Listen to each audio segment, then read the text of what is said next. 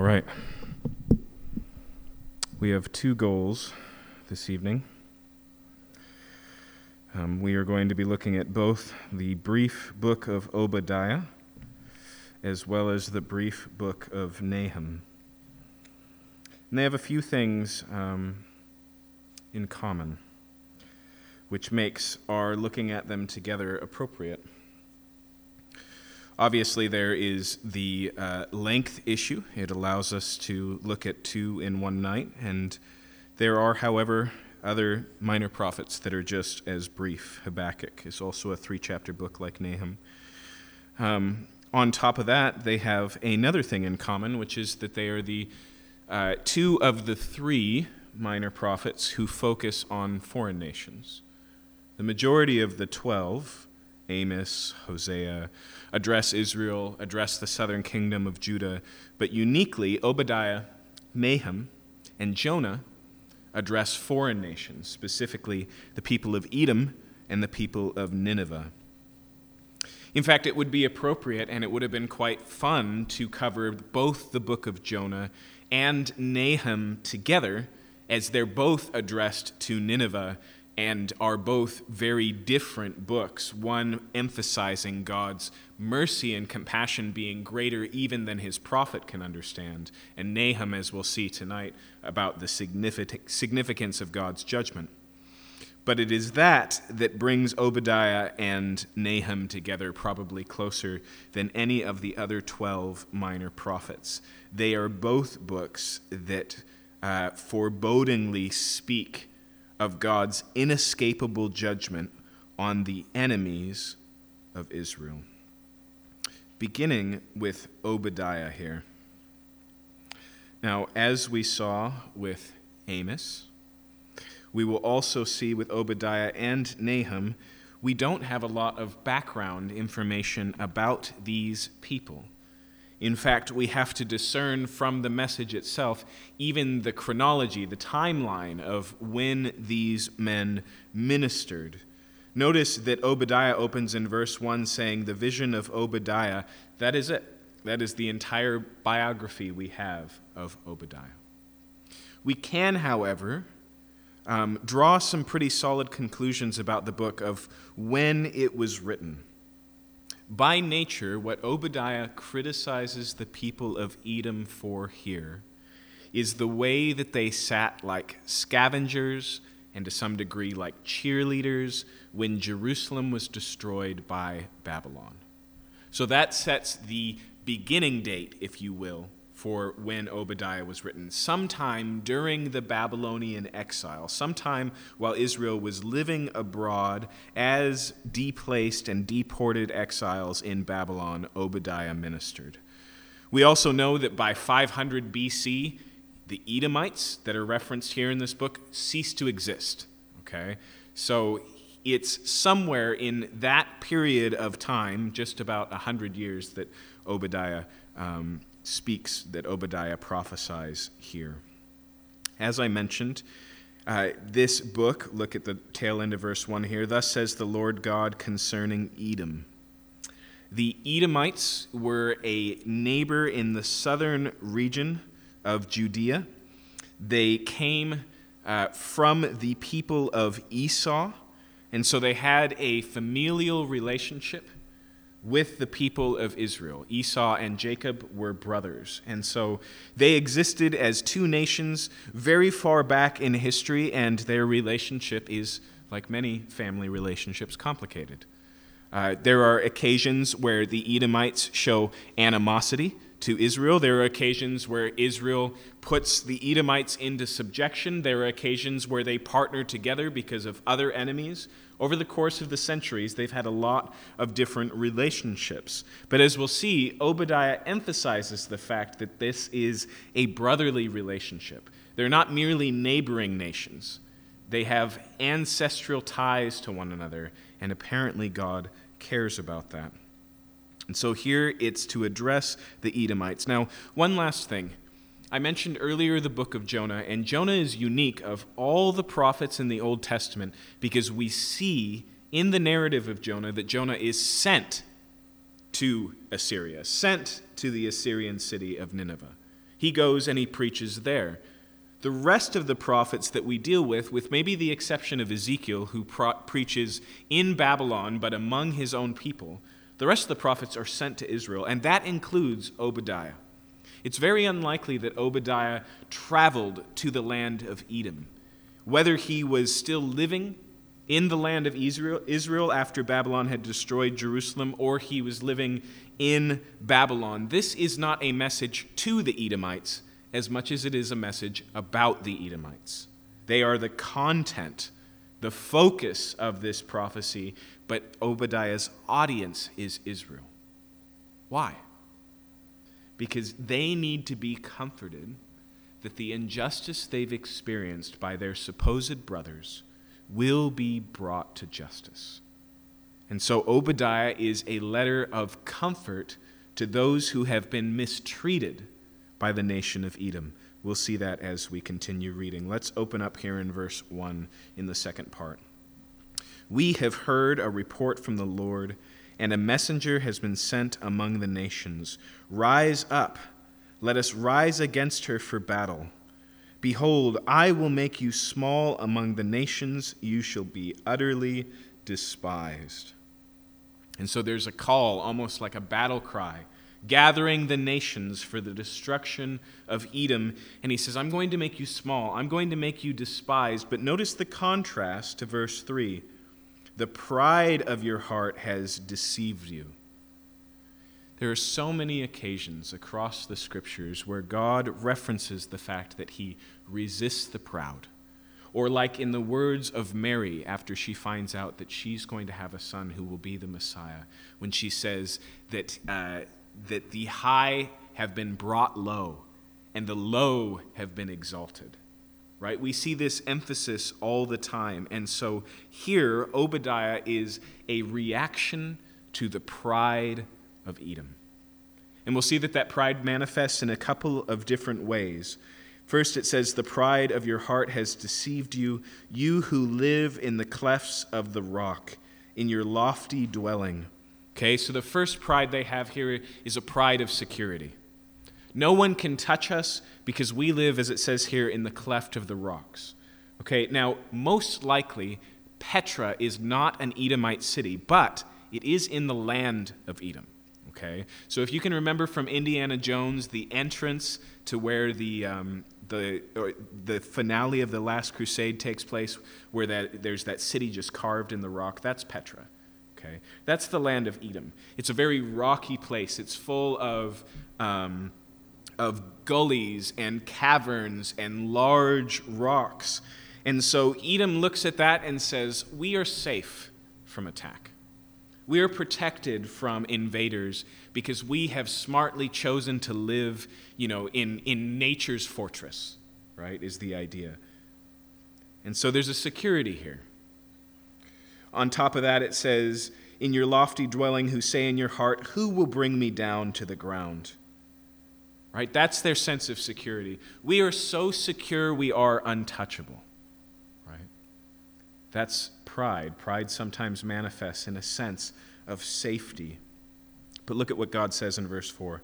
Though you soar aloft like the eagle, though you set your nest among the stars, from there I will bring you down, declares the Lord.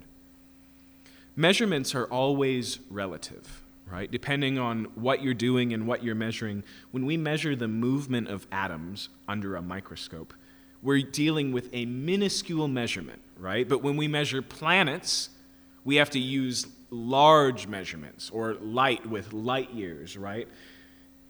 Here, their measurement of safety is that they're, up in the higher realm of the world, but compared to God's measurement, they're inches away.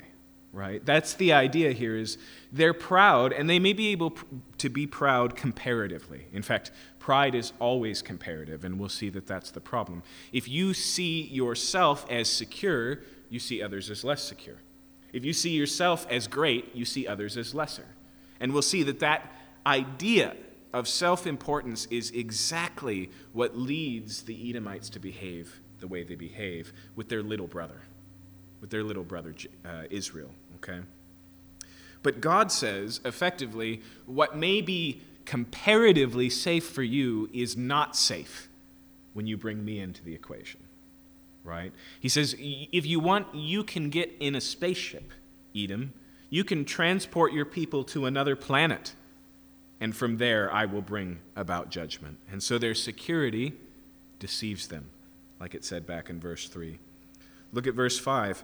If thieves came to you, if plunderers came by night, how you have been destroyed, would they not steal only enough for themselves? He says, hypothetical. Imagine you're a house and you have a break-in. The thieves only take what's of value. They only take what they can carry. They only take what they have time to get away with safely, right? And so it's very rare that you come home to a house that's been broken into and find nothing. Thieves only take, some.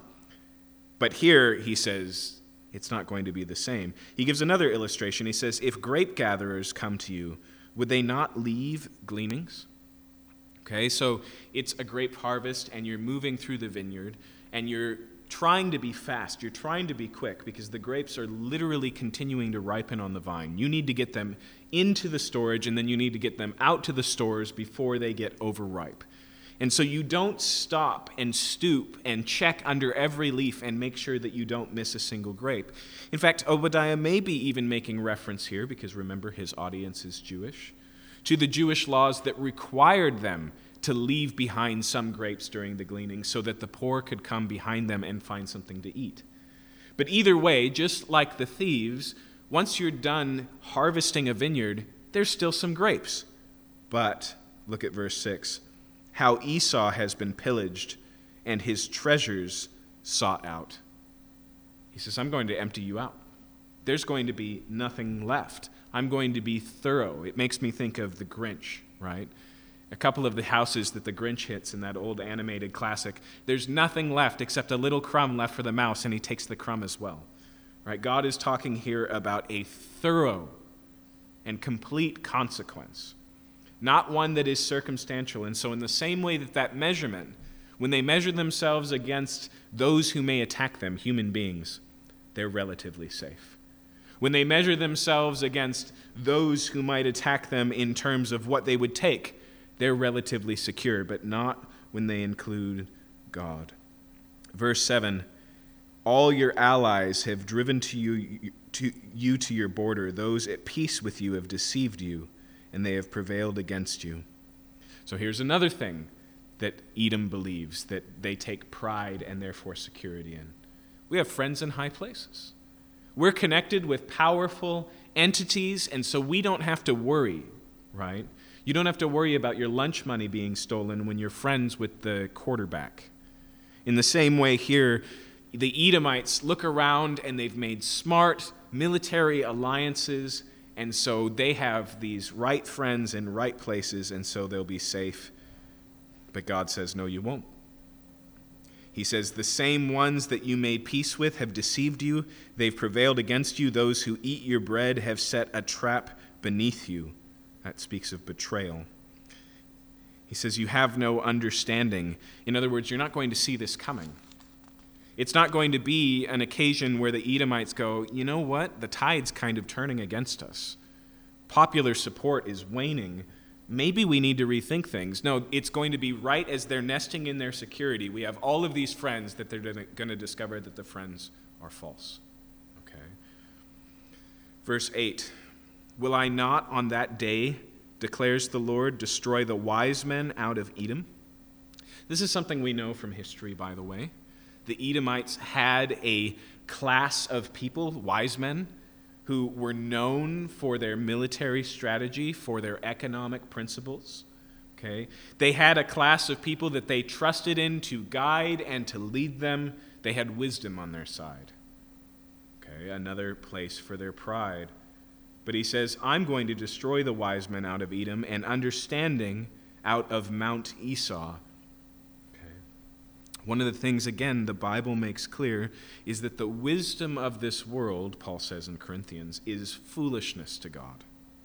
Okay? It just taps out. Again, it's not that, knowing when to buy or sell or knowing how to get the job done is a bad thing. It's just a limited thing.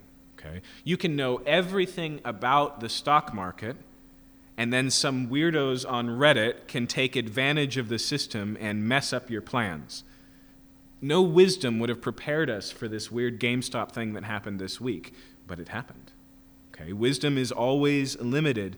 And then notice verse 9, your mighty men shall be dismayed, O Taman. Taman was one of the larger cities in Edom, and so imagine this city has a large military representation. Lots of strong soldiers. It's the fighting force of Edom. It's what they boast in. We're strong because we're in a secure place. We're strong because we have friends in high places. We're strong because we have the wise men, and we're strong because we have a strong military. And God basically says, I don't care. It will not save you when I bring about justice, so that, he says, every man from Mount Esau will be cut off by slaughter. Okay, and so here God is giving a very strong and significant warning to the people of Edom that they have judgment coming, and that although they're so proud they can't see it, they will not escape it. And it's in verse 10 that we find out why. Why is this judgment coming? What are the crimes that lead to this sentencing? Verse 10, because of the violence done to your brother Jacob, shame shall cover you, and you shall be cut off forever. Okay. Because of their behavior against Israel, God is going to bring consequence. And notice, God doesn't say, because of the violence you did to my people Israel here, although he could have.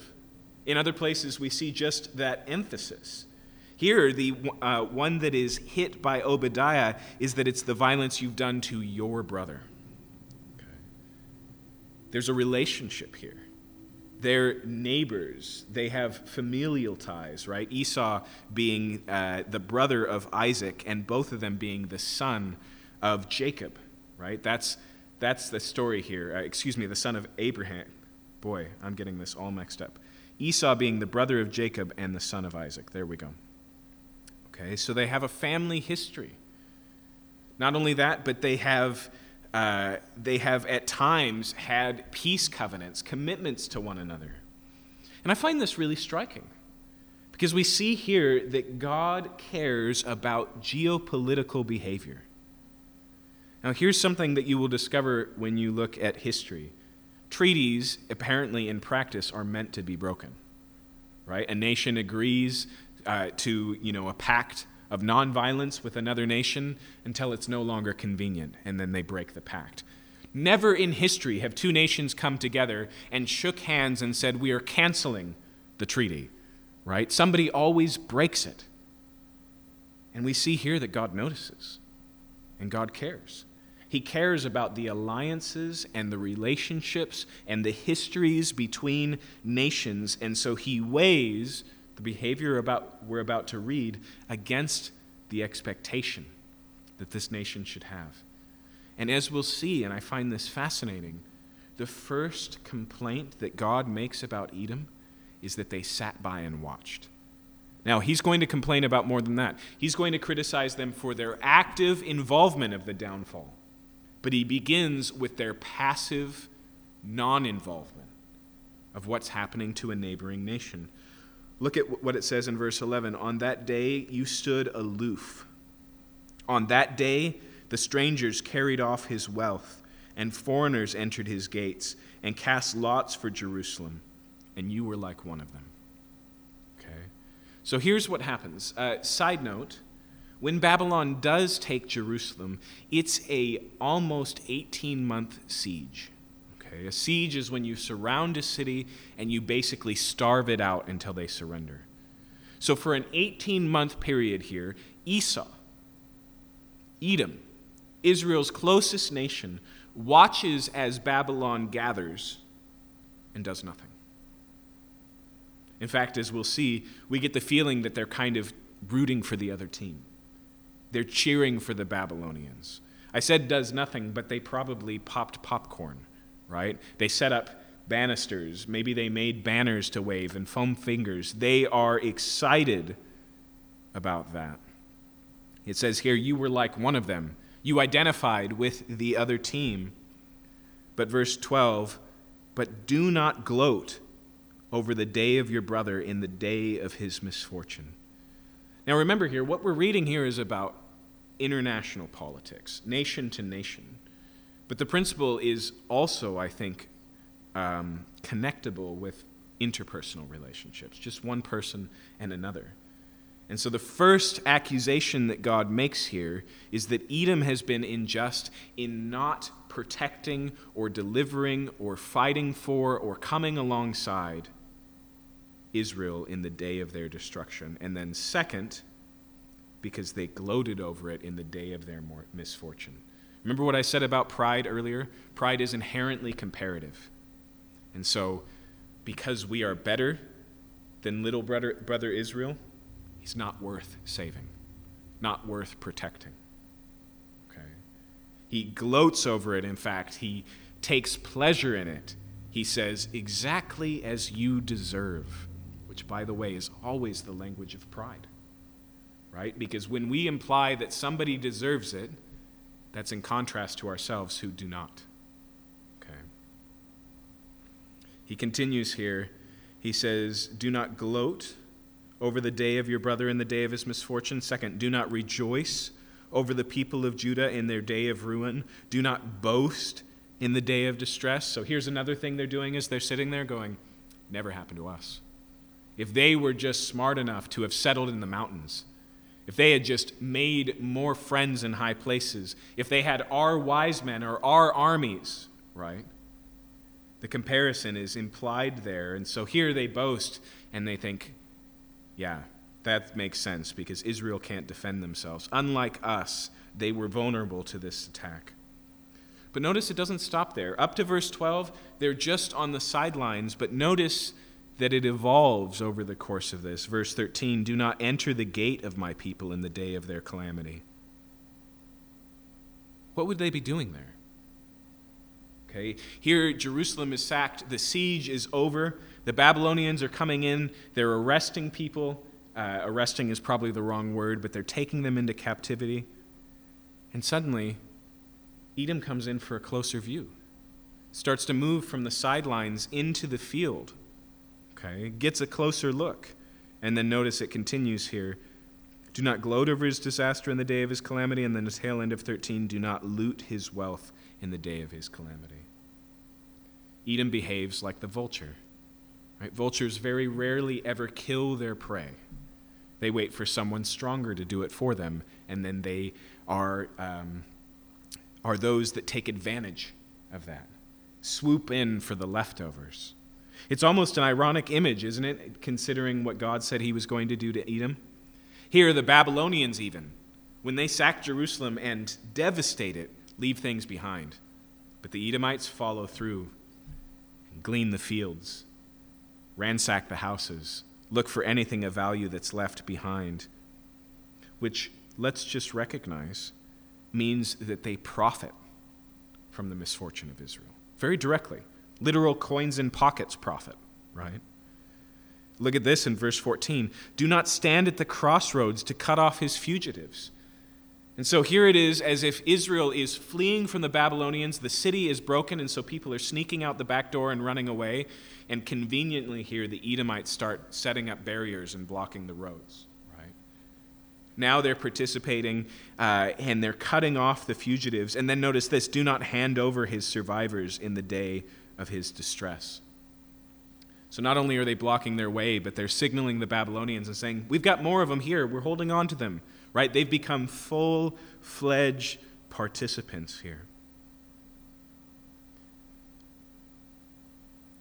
And so what we see is two things before we move forward. One, we see a justice. We'll see this in Nahum as well. There is an eye for an eye reality of what God lays out here. We'll see more of it in just a minute here. But already we've seen that there's a sense of pride that's going to be dealt with, and they're going to experience the same thing that they watched and even participated in Israel. But then something very strange happens in the second half of the book. We'll notice here from verse 15 on that God is clearly, through Obadiah, still talking about the Edomites and still talking about the destruction of the Edomites that happens, like I said, about 500 BC by the Nabateans. But it's going to be bigger than that. Okay? Here the Edomites become a template. God's bringing justice on the Edomites becomes a template for something bigger. Here the audience grows from just a single nation to the nations, and it grows from a day of judgment to the day of God's judgment. Okay, so look at verse 15. For the day of the Lord is near upon all the nations. Again, like I said, Obadiah points out here that God's concern is not just because the Edomites mistreated his people Israel, but because they mistreated a brother nation, a fellow nation. And so here he says the day of the Lord is near for all nations. God cares what happens, on this side of the Pacific, down to the southern tip of Africa, up north and to the east into Russia and the islands of Japan. And then notice the lex talionis here, the statement of eye for an eye justice. As you have done, it shall be done to you. Your deed shall return on your own head. Now, Gandhi appropriately said, an eye for an eye leaves the whole world blind. Recognizing the fact that if eye for an eye and tooth for a tooth is your mantra, if you hurt me, I'm going to hurt you. Like Jay-Z says, if you kill my dog, I'm going to kill your cat. Okay? If it comes down to that, then it's just a constant rebounding of vengeance. But it's important to recognize here, Obadiah doesn't call Israel to bring about revenge, does he? In fact, if we look for the question of what Israel's supposed to do here, they're just to wait. They're just to believe that God will bring about justice. But even the lex talionis, where we get that phrase, eye for an eye from, which comes from the book of Deuteronomy, an eye for an eye and a tooth for a tooth, was never meant to be a minimum sentence, but a maximum. If you read it in its context, it's a constraining of justice so that justice doesn't become a bigger crime. Okay? If you look at, for example, the Code of Hammurabi, there are plenty of crimes that could cost you your life. But if you look at the Old Testament law, it's life for life. Okay? And so stealing a loaf of bread doesn't equal a man's life. Okay? The lex talionis was a call for the opposite of cruel and unusual punishment, for consistent and reasonable punishment. Okay? And God here has that same justice. He says, as you have treated, so you will be treated. By the way, Jesus makes a similar statement. As you have judged, so you will be judged. Right? There's a justice here.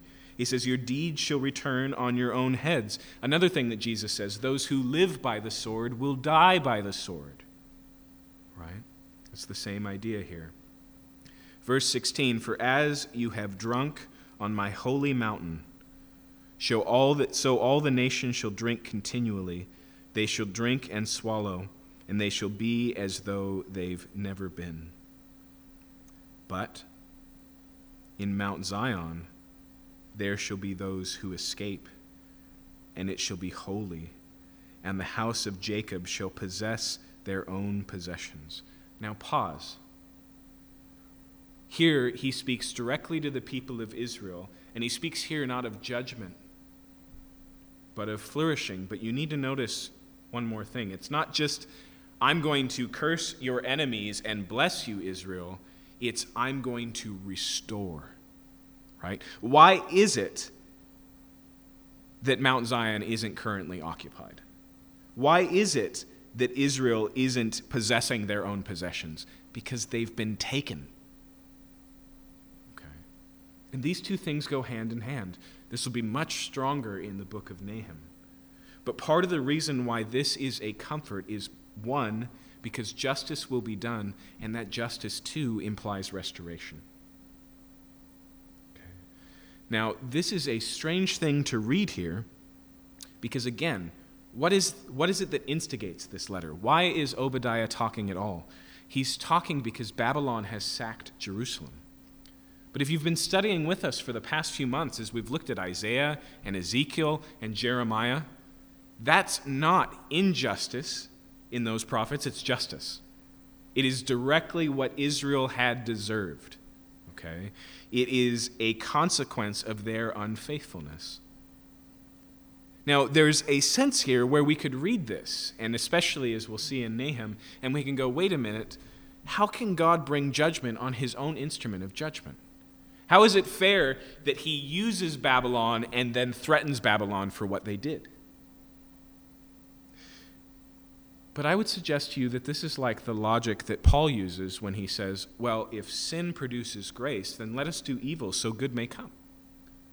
It's a misunderstanding of what's going on here. God is totally capable of utilizing evil and even injustice to bring about his good plan. In fact, no place is this more true than in the cross of Christ. There is nothing that is good or beautiful or holy or just about that moment except in the fact that God uses it in such an amazing way, where an innocent man is lied about, okay? Where his trial is unjust, where Pilate basically gives up the ghost of justice because he's just too tired to deal with it, where the Pharisees cover their unrighteousness in robes of righteousness, all of this injustice where humanity kills the God who made them, who came and lives out a life of love, healing, and preaching the good news of the kingdom. Right? And yet it's that moment that God uses to bring about not just justice, as Jesus bears the punishment, but also forgiveness. Forgiveness for the same people who put Jesus on the cross. Remember what he prays. Father, forgive them. And so here again, we've moved beyond the momentary and specific. Babylon sacks Jerusalem. Edom participates. Therefore, Edom will be destroyed. And we're looking to the final conclusion of things. And the recognition here is that oppression will be righted. That what is stolen will be restored. That evil will not have the last day and the last word, but that justice will be done.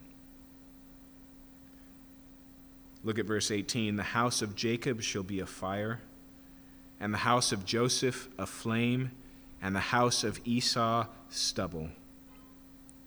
You know what that is? It's an unfair fight, right?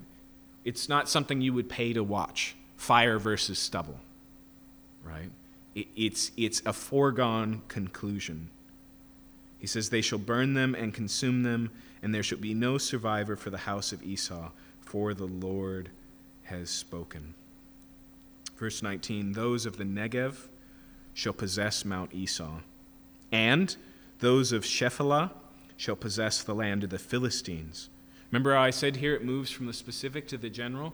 Here's another common enemy of the Israelites, right? Think of David and Goliath, right? The Philistines.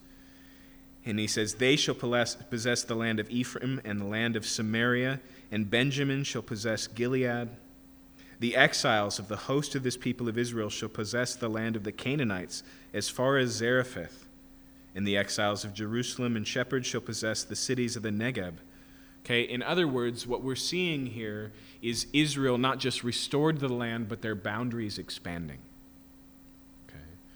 And again, remember that what is envisioned here is a work of God. It's a setting right of things that have gone wrong.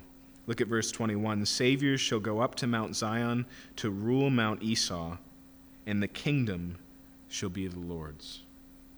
Now, one of the problems with both Obadiah and Nahum, when we read it as Christians, is not only are they very strong on judgment, but it's difficult, I think, for us to discern how they connect with Jesus at all.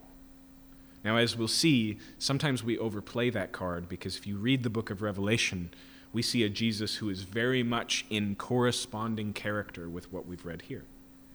But also, when we look at this and we go, all right, well, where is a reference to the work of Jesus Christ? There's an idea of restoration, but there's no explanation of how. But it is interesting, isn't it, in verse 21, Saviors shall go up to Mount Zion to rule Mount Esau, and the kingdom shall be the Lord's.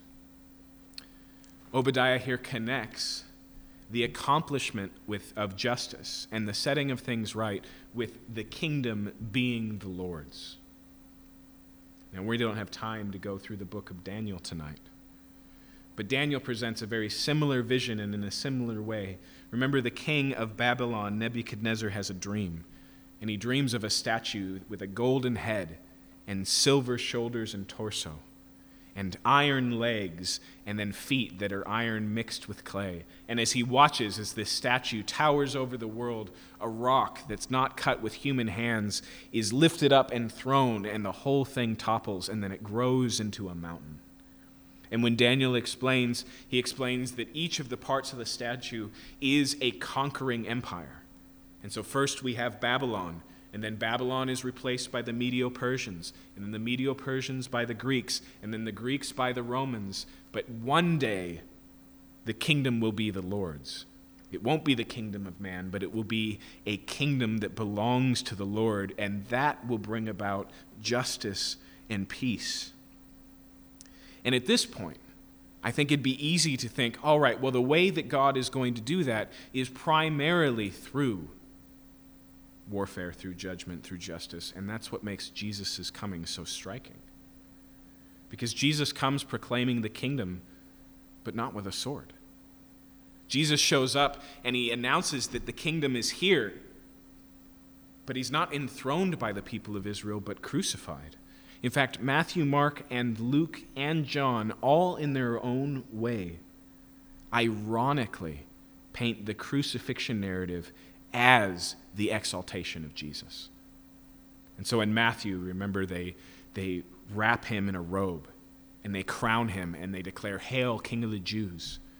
And even Pilate himself writes a sign, "This is the King of the Jews." Right? That is the royal ceremony, and they're playing it out in a mocking way, but it's true. In John, it's even stronger. Read the last few chapters of the Gospel of John before the crucifixion, what we call the upper room discourse, right? John 15, 16, 17. Near the end of it, Jesus says, "Now my time has come. Glorify me." And what is the glorification of Jesus? It's the brutal and shameful death that he endures in the next chapter. It's striking.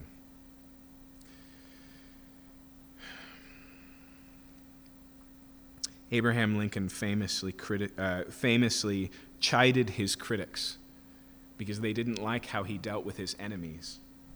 And specifically, they didn't like how he dealt with his enemies, which was he made them his friends. And what's so striking about Obadiah is when we try and look for an innocent party, we find one and only one, and it is God himself. And yet the power of the gospel is that God reaches into that world. And I'll remind you here that if Obadiah is written before the fall of Edom, then what is it? It's a warning. It presents the possibility of repentance. And as Isaiah and Ezekiel both make clear, God hears repentance and responds. But Edom was too proud.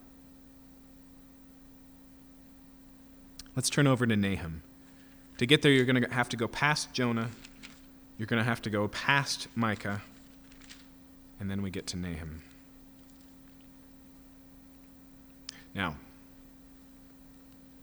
what Obadiah is writ small, Nahum is in capital letters. What Obadiah infers about God's judgment in pencil, Nahum writes with a Sharpie. In fact, this book is so intense in the level of presenting God's anger, wrath, judgment, that some have even called it the hymn of hate. And some have even tried to reject it as being a valuable book for Christians at all. However, Nahum's name means comfort.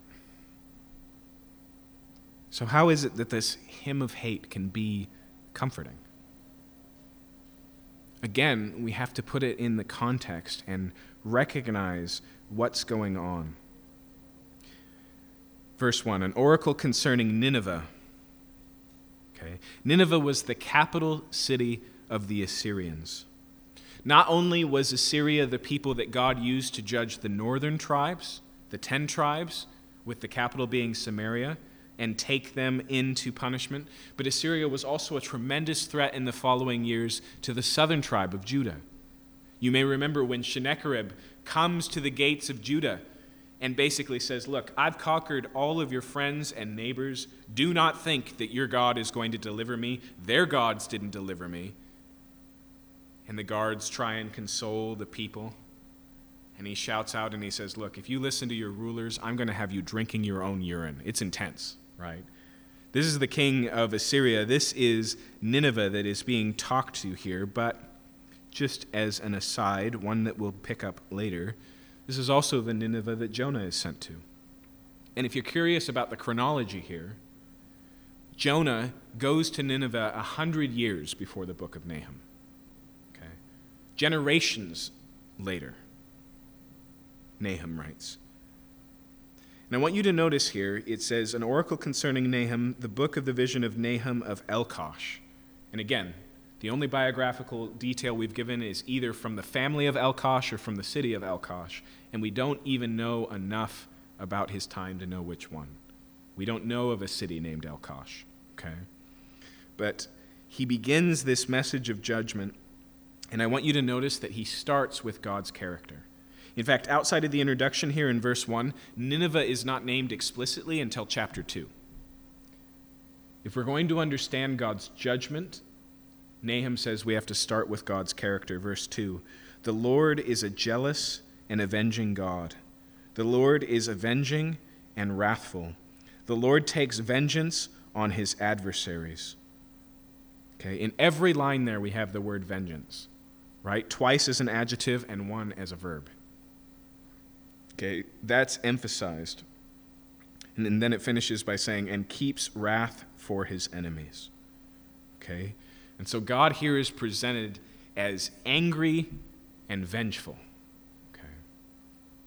However, look at what it says in verse 3. The Lord is slow to anger and great in power, and the Lord will by no means clear the guilty. Now, here in verse 3, I want you to notice two things. First, we see significant constraints on God's character. Right? He's vengeful, he's wrathful, he's avenging, but he's also slow to anger. Okay? He's not likely to fly off the handle. He's not capricious with his anger. Okay? And then notice it says that the Lord will by no means clear the guilty. What does that say about God's character? It says justice. Right? It puts it in the context of a legal idea. Okay? Not only that, but the second thing I want you to know is that this is a quotation. That this sentence that finds its way into Nahum here is old in its heritage and history. In fact, it may be very well the most quoted passage in all the Old Testament by the Old Testament. Okay, this is the same passage that Jonah refers to. It's the same passage that we saw quoted in Amos. It shows up in Isaiah, and it shows up in 1 Kings. It is everywhere. And it comes from Ezekiel 34. Now let me set the context for you in Ezekiel 34. Moses has just asked to see God for who he really is. God, show me your glory. And God says, you can't survive that, but I'll hide you in a rock and I'll pass by. And while I'm passing by, I'll cover, and all you'll see is my afterglow, right? All you'll see is my backside, he says. And then as he passes by, he defines himself. God gives his character. And so look at Exodus 34.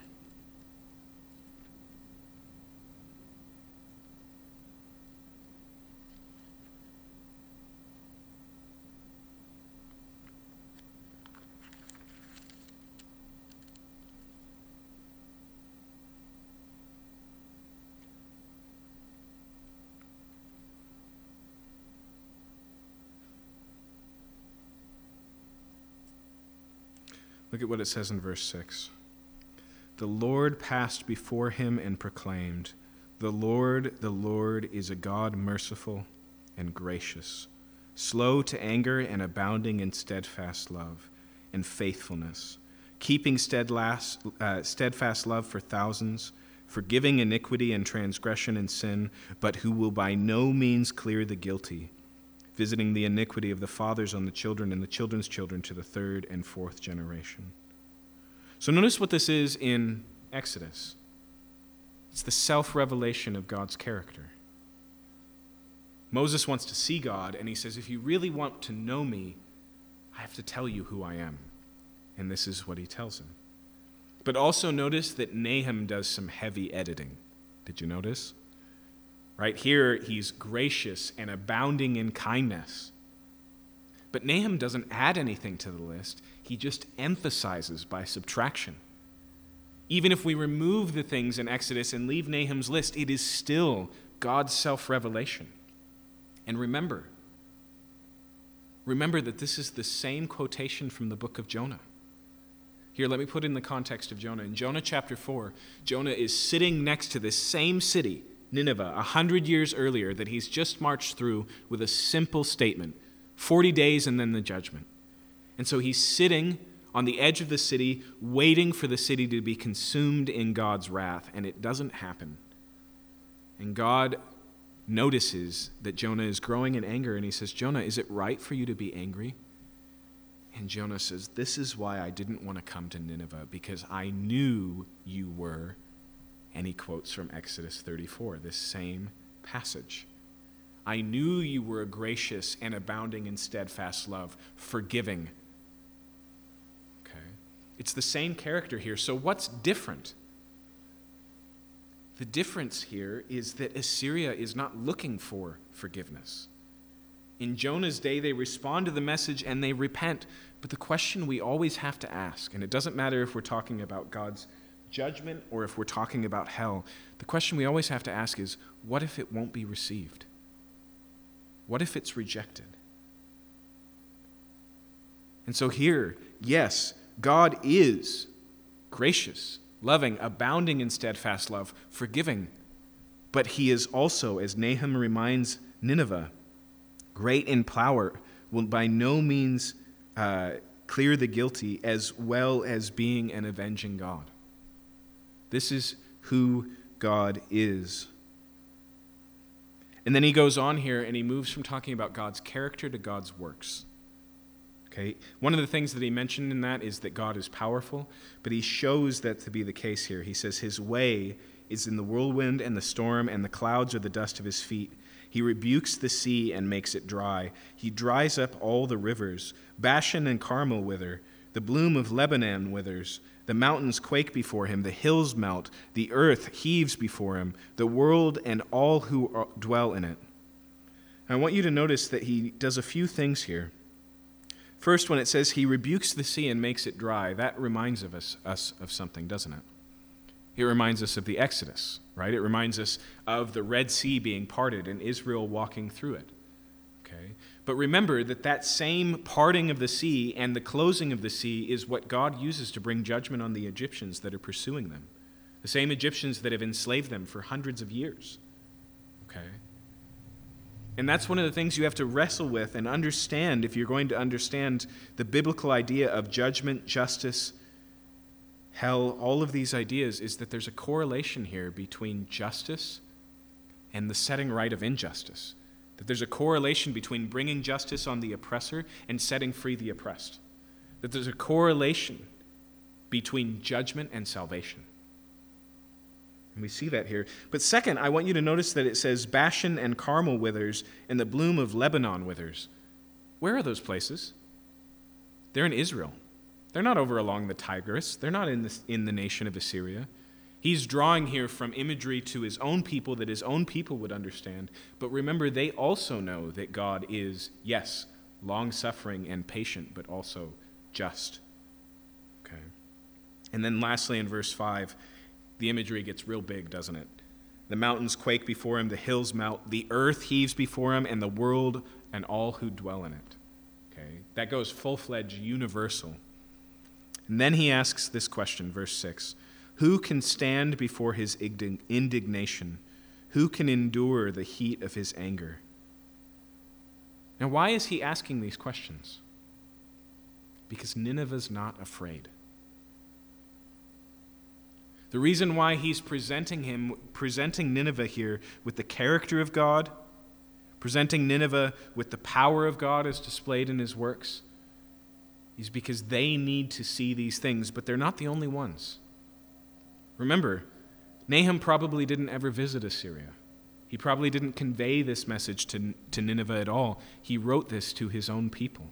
It's a message not of God's judgment, but of comfort.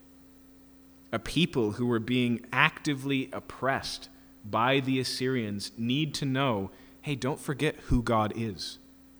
Don't forget what God is capable of. Listen to these questions again, but think of yourself as being the victim of years and years of militaristic oppression. Who can stand before God's indignation? Who can endure the heat of his anger? His wrath is poured out like fire, and the rocks are broken to pieces by him. And then notice this in verse 7. The Lord is good, a stronghold in the day of trouble. He knows those who take refuge in him. Okay. We're talking here not just about God the judge, but God the Savior, God the deliverer, God the protector. And I want you to remember that this statement here, the Lord is good, a stronghold in the day of trouble. He knows those who take refuge in him. Nineveh knows this personally. Because 100 years ago, they got the memo, they responded to it in repentance, and God spared them.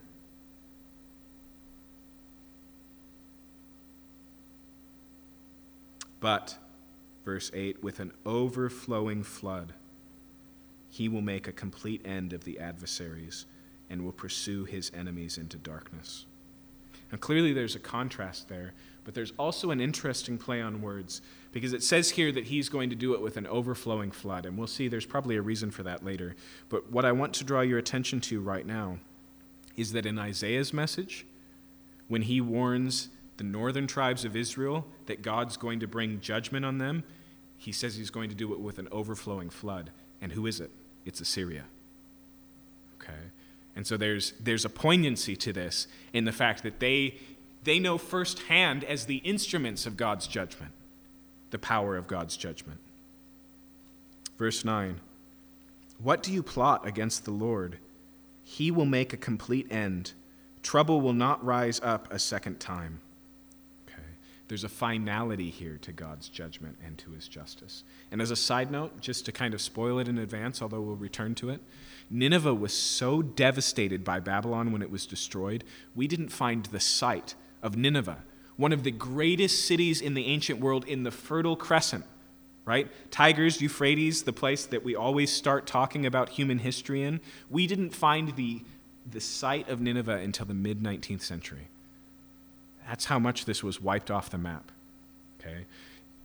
10 years after Nineveh is sacked, there is no more Assyrians, period. There's no revival. There's no return. The royal line is cut off. This nation comes to an entire end in history and never returns. That's what Nahum is talking about here.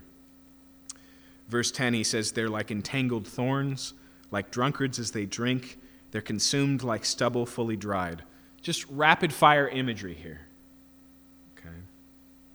Verse 11, from you came one who plotted evil against the Lord, a worthless counselor. Most likely this is Sennacherib, right? The king that I already mentioned, who surrounded Judah, who threatened not just the people of Israel, but the God of Israel. And he counsels them. He says, look, just surrender right now. And he says, when you get to Assyria, it'll be beautiful. I'll give everybody their own vine, their own fig tree. Right? It's like that old president who promised a Ford for every garage. That was the promise that the king made.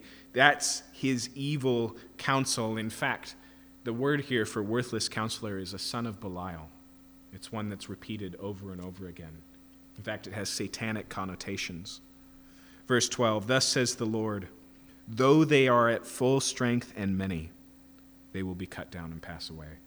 Okay, first thing I mentioned to you is that Nahum spoke of this before the fall of Nineveh. Second, he spoke well before. Okay, as we'll see, it's after the destruction of Thebes, and so this is probably 50 to 60 years before the fall of Nahum. What's interesting is this is at the pinnacle of Assyrian power. Okay. This is not Nahum looking at a tottering kingdom and going, I think I see the fall of Rome around the next corner. This is written during the glory days of Nineveh. Okay, when they are at their strongest, he warns them of what's coming. He says, they will be cut down and pass away, though I have afflicted you. That's speaking to Israel. I will afflict you no more. And now I will break off his yoke from off you, and I will burst your bonds apart. Remember, Israel was living actively under the thumb of Assyria. Verse 14, the Lord has given commandment about you. No more shall your name be perpetuated. From the house of your gods I will cut off the carved images and the metal image. I will make your grave, for you are vile. Now, I will make your grave, again, speaks of finality, but it also speaks of something else.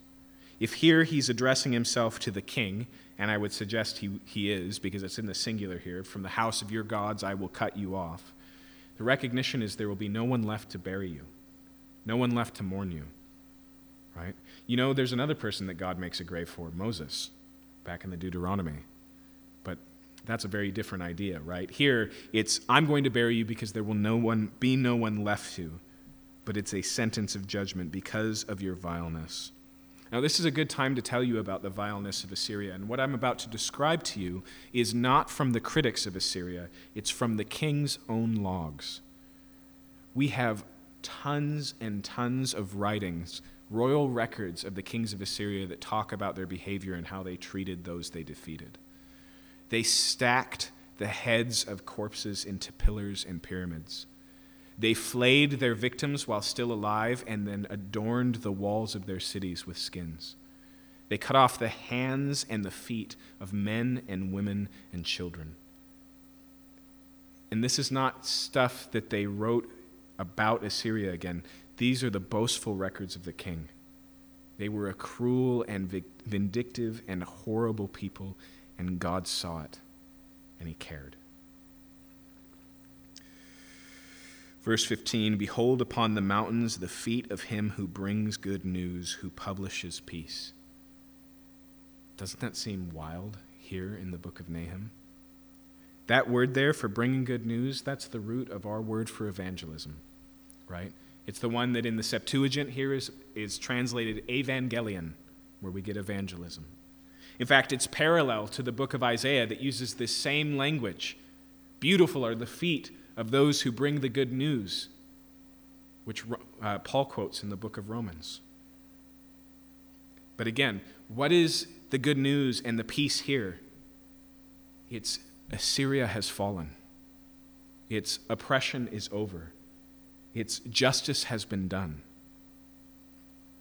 And that is good news. In fact, notice what it means for Israel. Keep your feasts, O Judah. Fulfill your vows. Okay, the first thing it means is that the worship of God can continue unrestrained. One of the things that happens during this period of time is because of fear of the kings of Judah, they start to syncretistically associate themselves with Assyria and worship their gods. And the whole worship of Israel turns away to foreign gods under the bully influence of Assyria.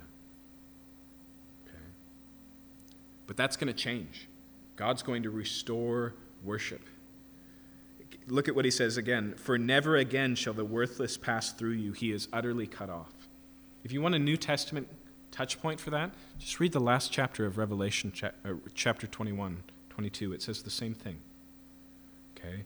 It's the idea of no more corruption, no more destruction, no more oppressor, no more enemies. Okay? Chapter 2. Now, I want you to notice here, and we're going to move through this very quickly because that's how it's meant to be understood. Here he flashes to very tangible, visual pictures of the destruction itself.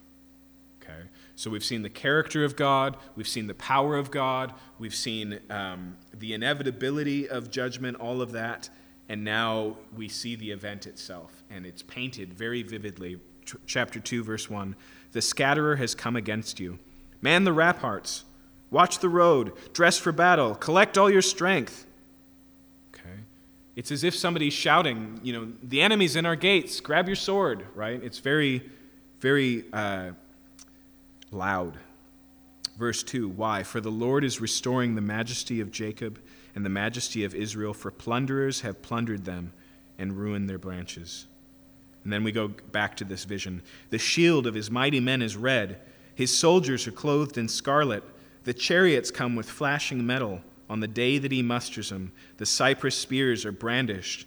The chariots race madly through the streets. They rush to and fro through the squares. They gleam like torches. They dart like lightning. Now, sometimes this is where kind of the hymn of hate idea comes from. Because here it's painted so explicitly and so visibly, it's like he's taking pleasure in the vision. But notice that it's not gory, right? It's not graphic, but it is very vivid. And the question is why? Why does Nahum feel the need to be vivid? Because right now, the inviolability, the power, and the eternalness of Nineveh is very present. And so he paints a vision of their destruction that is just as vivid. Okay. I wanted to note one other thing here. In verse 3, it says that his soldiers are clothed in scarlet. Interestingly enough, Ezekiel also identifies the Babylonian armies that destroy and will destroy Jerusalem in chapter 23 as being clothed in red. And that's exactly who ends up knocking Assyria off their throne, the Babylonians. Okay, and so this isn't just vivid details, it's future tense accurate details. Okay. And then notice here we shift from the attack that's coming in to the defense, verse 5. He remembers his officers. They stumble as they go, they hasten to the wall. The siege tower is set up. The idea here is that the king suddenly goes, oh my gosh, I've got to send my soldiers to the front line. But they're tripping on their way, right? They're barely making it, and the siege towers, by the time they get to the outer walls, are already set up, right? They're behind. And then notice it says in verse 6, the river gates are opened, the palace melts away. Now this is interesting for a couple of reasons. Nineveh was built along the Tigris River. Okay? In fact, it was part of their defenses because they had this much larger than a moat that ran along the side of their city and provided a relatively safe protection on that side of the city. But according to one Greek historian, this is exactly how Nineveh was overthrown. They closed the viaducts of the river, basically dammed it up so that it overflowed, and then released it and flooded the entire city of Nineveh, like Isengard in Lord of the Rings. And so here it is labeled here that their strength will be their weakness, that it will be this that overcomes the city. In fact, that historian says that the flood was so damaging it took out 2 miles worth of wall, okay, which is basically the end of your protection. Verse 7, its mistress is stripped. She is carried off, her slave girls lamenting, moaning like doves and beating their breasts. Nineveh is like a pool whose waters run away. Halt, halt, they cry, but none turn back. Plunder the silver, plunder the gold. There's no end of the treasure of the wealth of all precious things. Desolate, desolation, and ruin. Hearts melt and knees tremble. Anguish is in all loins. All faces grow pale. Okay, and so he paints the whole picture. Nineveh's just completely overwhelmed. There's no courage, there's no strength, there's no resistance. They're just destroyed. And then a question is asked, verse 11, where is the lion's den, the feeding place of the young lions, where the lion and the lioness went, where his cubs were with none to disturb? Right, obviously here this is an image of Nineveh. This is an image of Assyria. Where's the strong place that you told travelers to stay away from, because that's where the lions lived? But then notice verse 12, the lion tore enough for his cubs and strangled prey for his lioness. He filled his caves with prey and his dens with torn flesh. Now, if you watch the Discovery Channel, none of that is striking or jarring. That's exactly what we expect lions to do. But this isn't describing lions. This is describing human beings. And as I mentioned, according to their records, this is exactly who they were. They were those who strangled prey and tore the flesh and filled cities with the dead. But where are they now? Verse 13, behold, I am against you, declares the Lord of hosts, and I will burn your chariots in smoke, and the sword shall devour your young lions. I will cut off your prey from the earth, and the voice of your messengers shall no longer be heard. Chapter 3, verse 1, woe to the bloody city, all full of lies and plunder, no end to the prey. And then again to the imagery, the crack of the whip, the rumble of the wheel, galloping horses and bounding chariot, horsemen charging, flashing swords and glittering spears, hosts of slain, heaps of corpses, dead bodies without end. They stumble over the bodies. And all for the countless whorings of the prostitute, graceful and deadly charms, who betrays nations with her whorings and people with her charms. So notice here, first, they're violent, but second, they're influential. The idea here is that they've not just attacked other nations, they've been exemplary to other nations. They've lured other nations into being like them, partnering with them, participating with them. Behold, God says again in verse 5, I am against you, declares the Lord of hosts. Now I want you to notice in this next section, he's going to move through a bunch of imagery. And I want you to notice that kind of the ultimate idea here is of exposure. What God says is, here, I'm going to show you to be what you really are. And so look, he says, I will lift up your skirts over your face, and I will make the nations look at your nakedness and kingdoms at your shame. Okay, so here is a prostitute. That's what he refers to them in a sentence. And now he's going to expose them publicly. Okay, but notice here it's an exposure of what they think is honorable. They are the wealthy, the influencer, right? With the big Instagram following. That's Nineveh. He says, no, I'm going to expose you publicly. And then he continues, he says here, I'll throw filth at you and treat you with contempt. Okay? They believe that they're clean, but he'll show them to be dirty. He says, I'll treat you with contempt. The idea there is you think yourself wise, worthy of honor because of your wisdom, but I will show you to be the fool.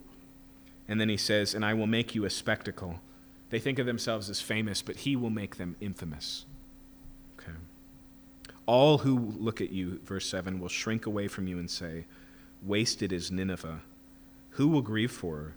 Where shall I seek comforters for you? Right? The destruction is great, but nobody's going, oh, Nineveh.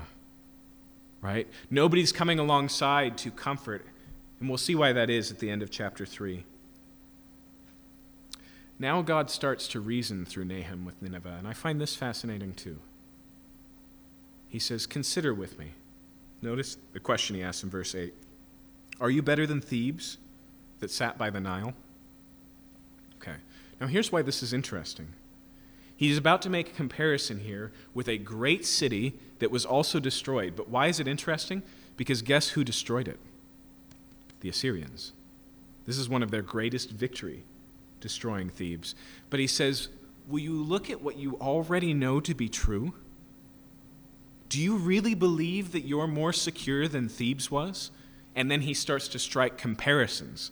Okay, the first is that she sat by the Nile with water all around her rampart a sea, and the water her wall. Sound familiar?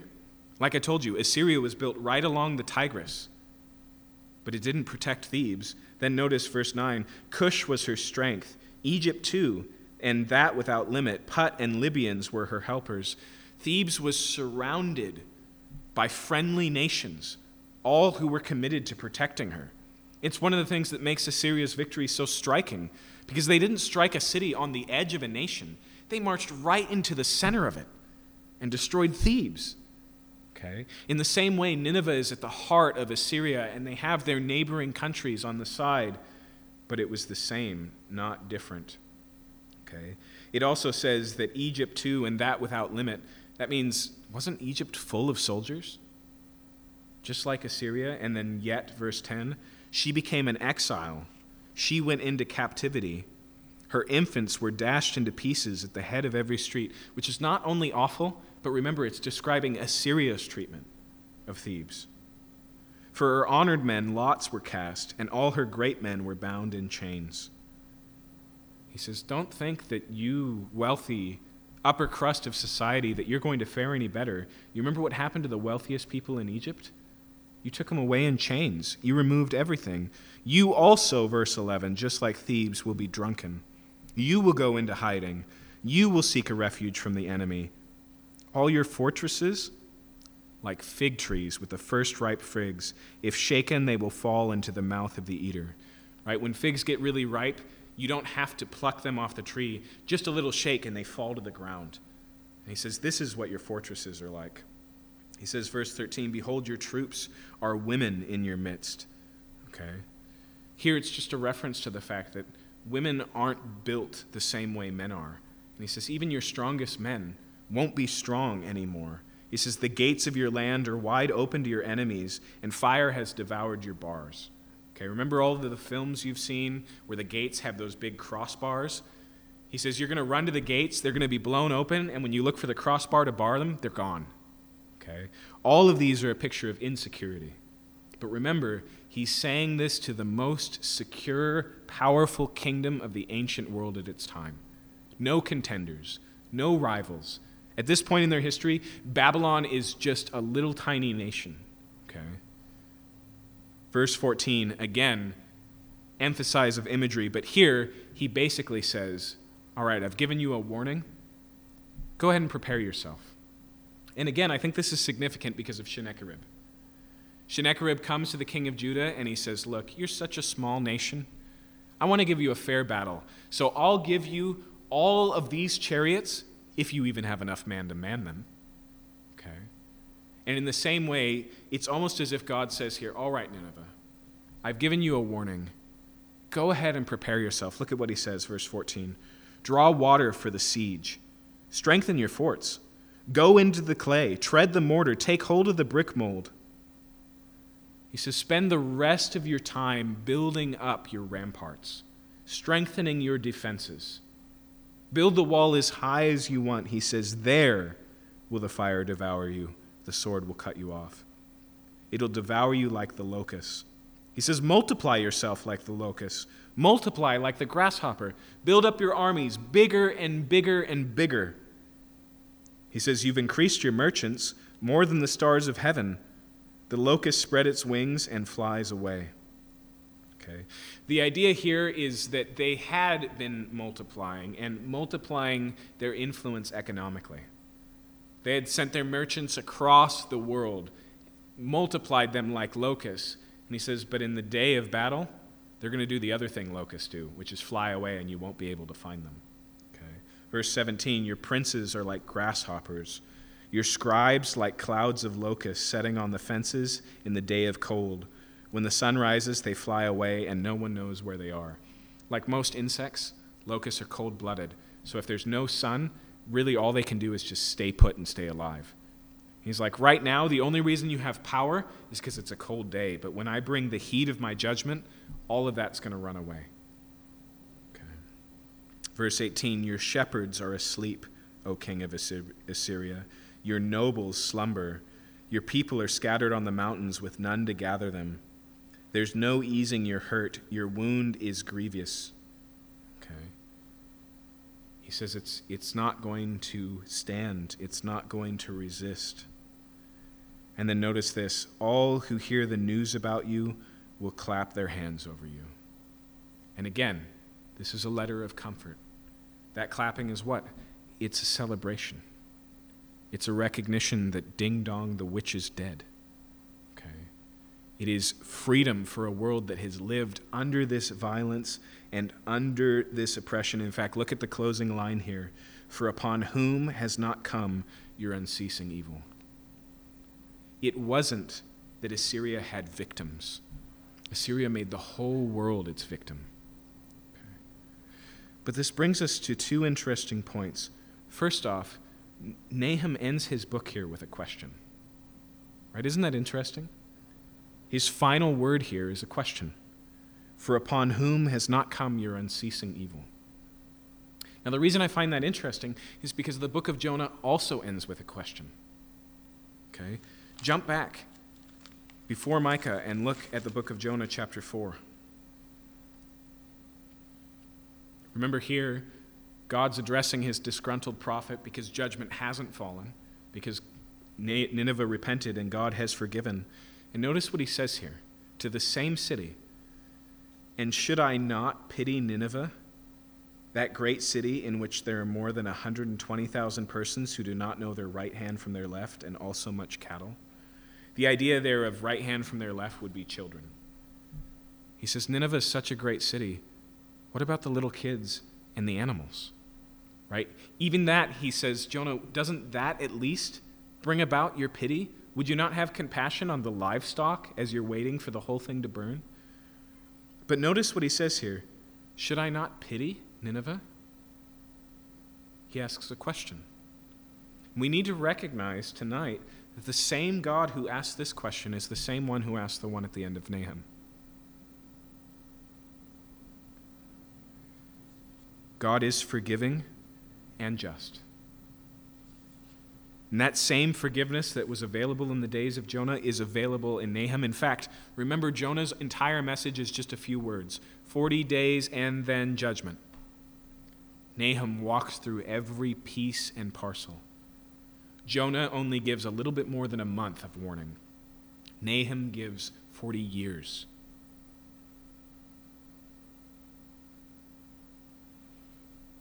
But the question that is also important, and the one that we have to wrestle with if we're to understand God's character tonight, is the one in Nahum. Upon whom has not come your unceasing evil? One last thing I want to do as we close tonight. It's very clear here that although God has plans for Nineveh, Nineveh, again, just like Edom, or if you want to go back further, just like Sodom and Gomorrah, stands as a template. In fact, his concerns here for Assyria are going to be just as applicable and appropriate for Babylon and for Rome. Okay. In fact, one of the places where Nahum is the most comforting today is in churches that live under the thumb of awful. Okay? Nahum is a comforting letter to those who are trying to endure Hitler's Germany. Okay? It's a trust that even the Third Reich will fall. It's a trust that the 1,000-year reign that they've prophesied will come to an end and justice will be brought. In fact, it's really fascinating to read this and think of Hitler, right, who ends up buried in a bunker. I will make your grave, for you are vile, God says. And with that in mind, it's worth turning and finishing here in the book of Revelation. Because it's pretty clear here in Revelation chapter 18, as God speaks of this international, all-powerful reality that Revelation calls the whore of Babylon.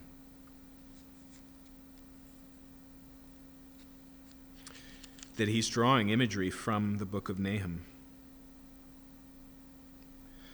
Now, you could read the whole thing, but let's just pick up in verse 4. Then I heard another voice from heaven saying, "Come out of her, my people, lest you take part in her sins, lest you share in her plagues. For her sins are steeped as high as heaven, and God has remembered her iniquities. Pay her back as she herself has paid back others. Repay her double for her deeds. Mix a double portion for her in the cup that she mixed. As she glorified herself and lived in luxury, so give her a like measure of torment and mourning, since in her heart she says, I sit as queen. I am no widow, and mourning I shall never see. For this reason her plagues will come in a single day, death and mourning and famine, and she will be burned up with fire, for mighty is the Lord God who has judged her. And the kings of the earth who committed sexual immorality and lived in luxury with her will weep and wail over her, and they will see the smoke of her burning, and they will stand far off in fear and torment, and say, Alas, alas, you great city, you mighty city Babylon, for in a single hour your judgment has come. And the merchants of the earth weep and mourn for her, since no one buys their cargo anymore. Cargo of gold and silver, jewels, pearls, fine linen, purple cloth, silk, scarlet cloth, all kinds of scented wood, all kinds of articles of ivory, all kinds of articles of costly wood, bronze, iron, and marble, cinnamon, spice, incense, myrrh, frankincense, wine, oil, fine flour, wheat, cattle, sheep, horses, chariots, and slaves, that is, human souls. The fruit of which your soul longed has gone from you, and all your delicacies and splendors are lost to you, never to be found again. Let's jump down to verse 21. Then a mighty angel took up a stone like the great millstone and threw it into the sea, saying, "So will Babylon, the great city, be thrown down with violence and will be found no more. And the sound of the harpists, the musicians, of flute players and trumpeters will be heard in you no more. And a craftsman of any craft will be found in you no more. And the sound of the mill will be heard in you no more. And the light of a lamp will shine in you no more. And the voice of the bridegroom and the bride will be heard in you no more. For your merchants were the great ones of the earth, and all the nations were deceived by your sorcery," a direct reference to Nahum. "And in her was found the blood of the prophets and the saints and of all who have been slain on the earth." This is why the message of Nahum is a comforting message. It's because God may be long-suffering, but he will bring justice. He will set right. He will restore, which is just another way of saying that he will judge. Let's pray.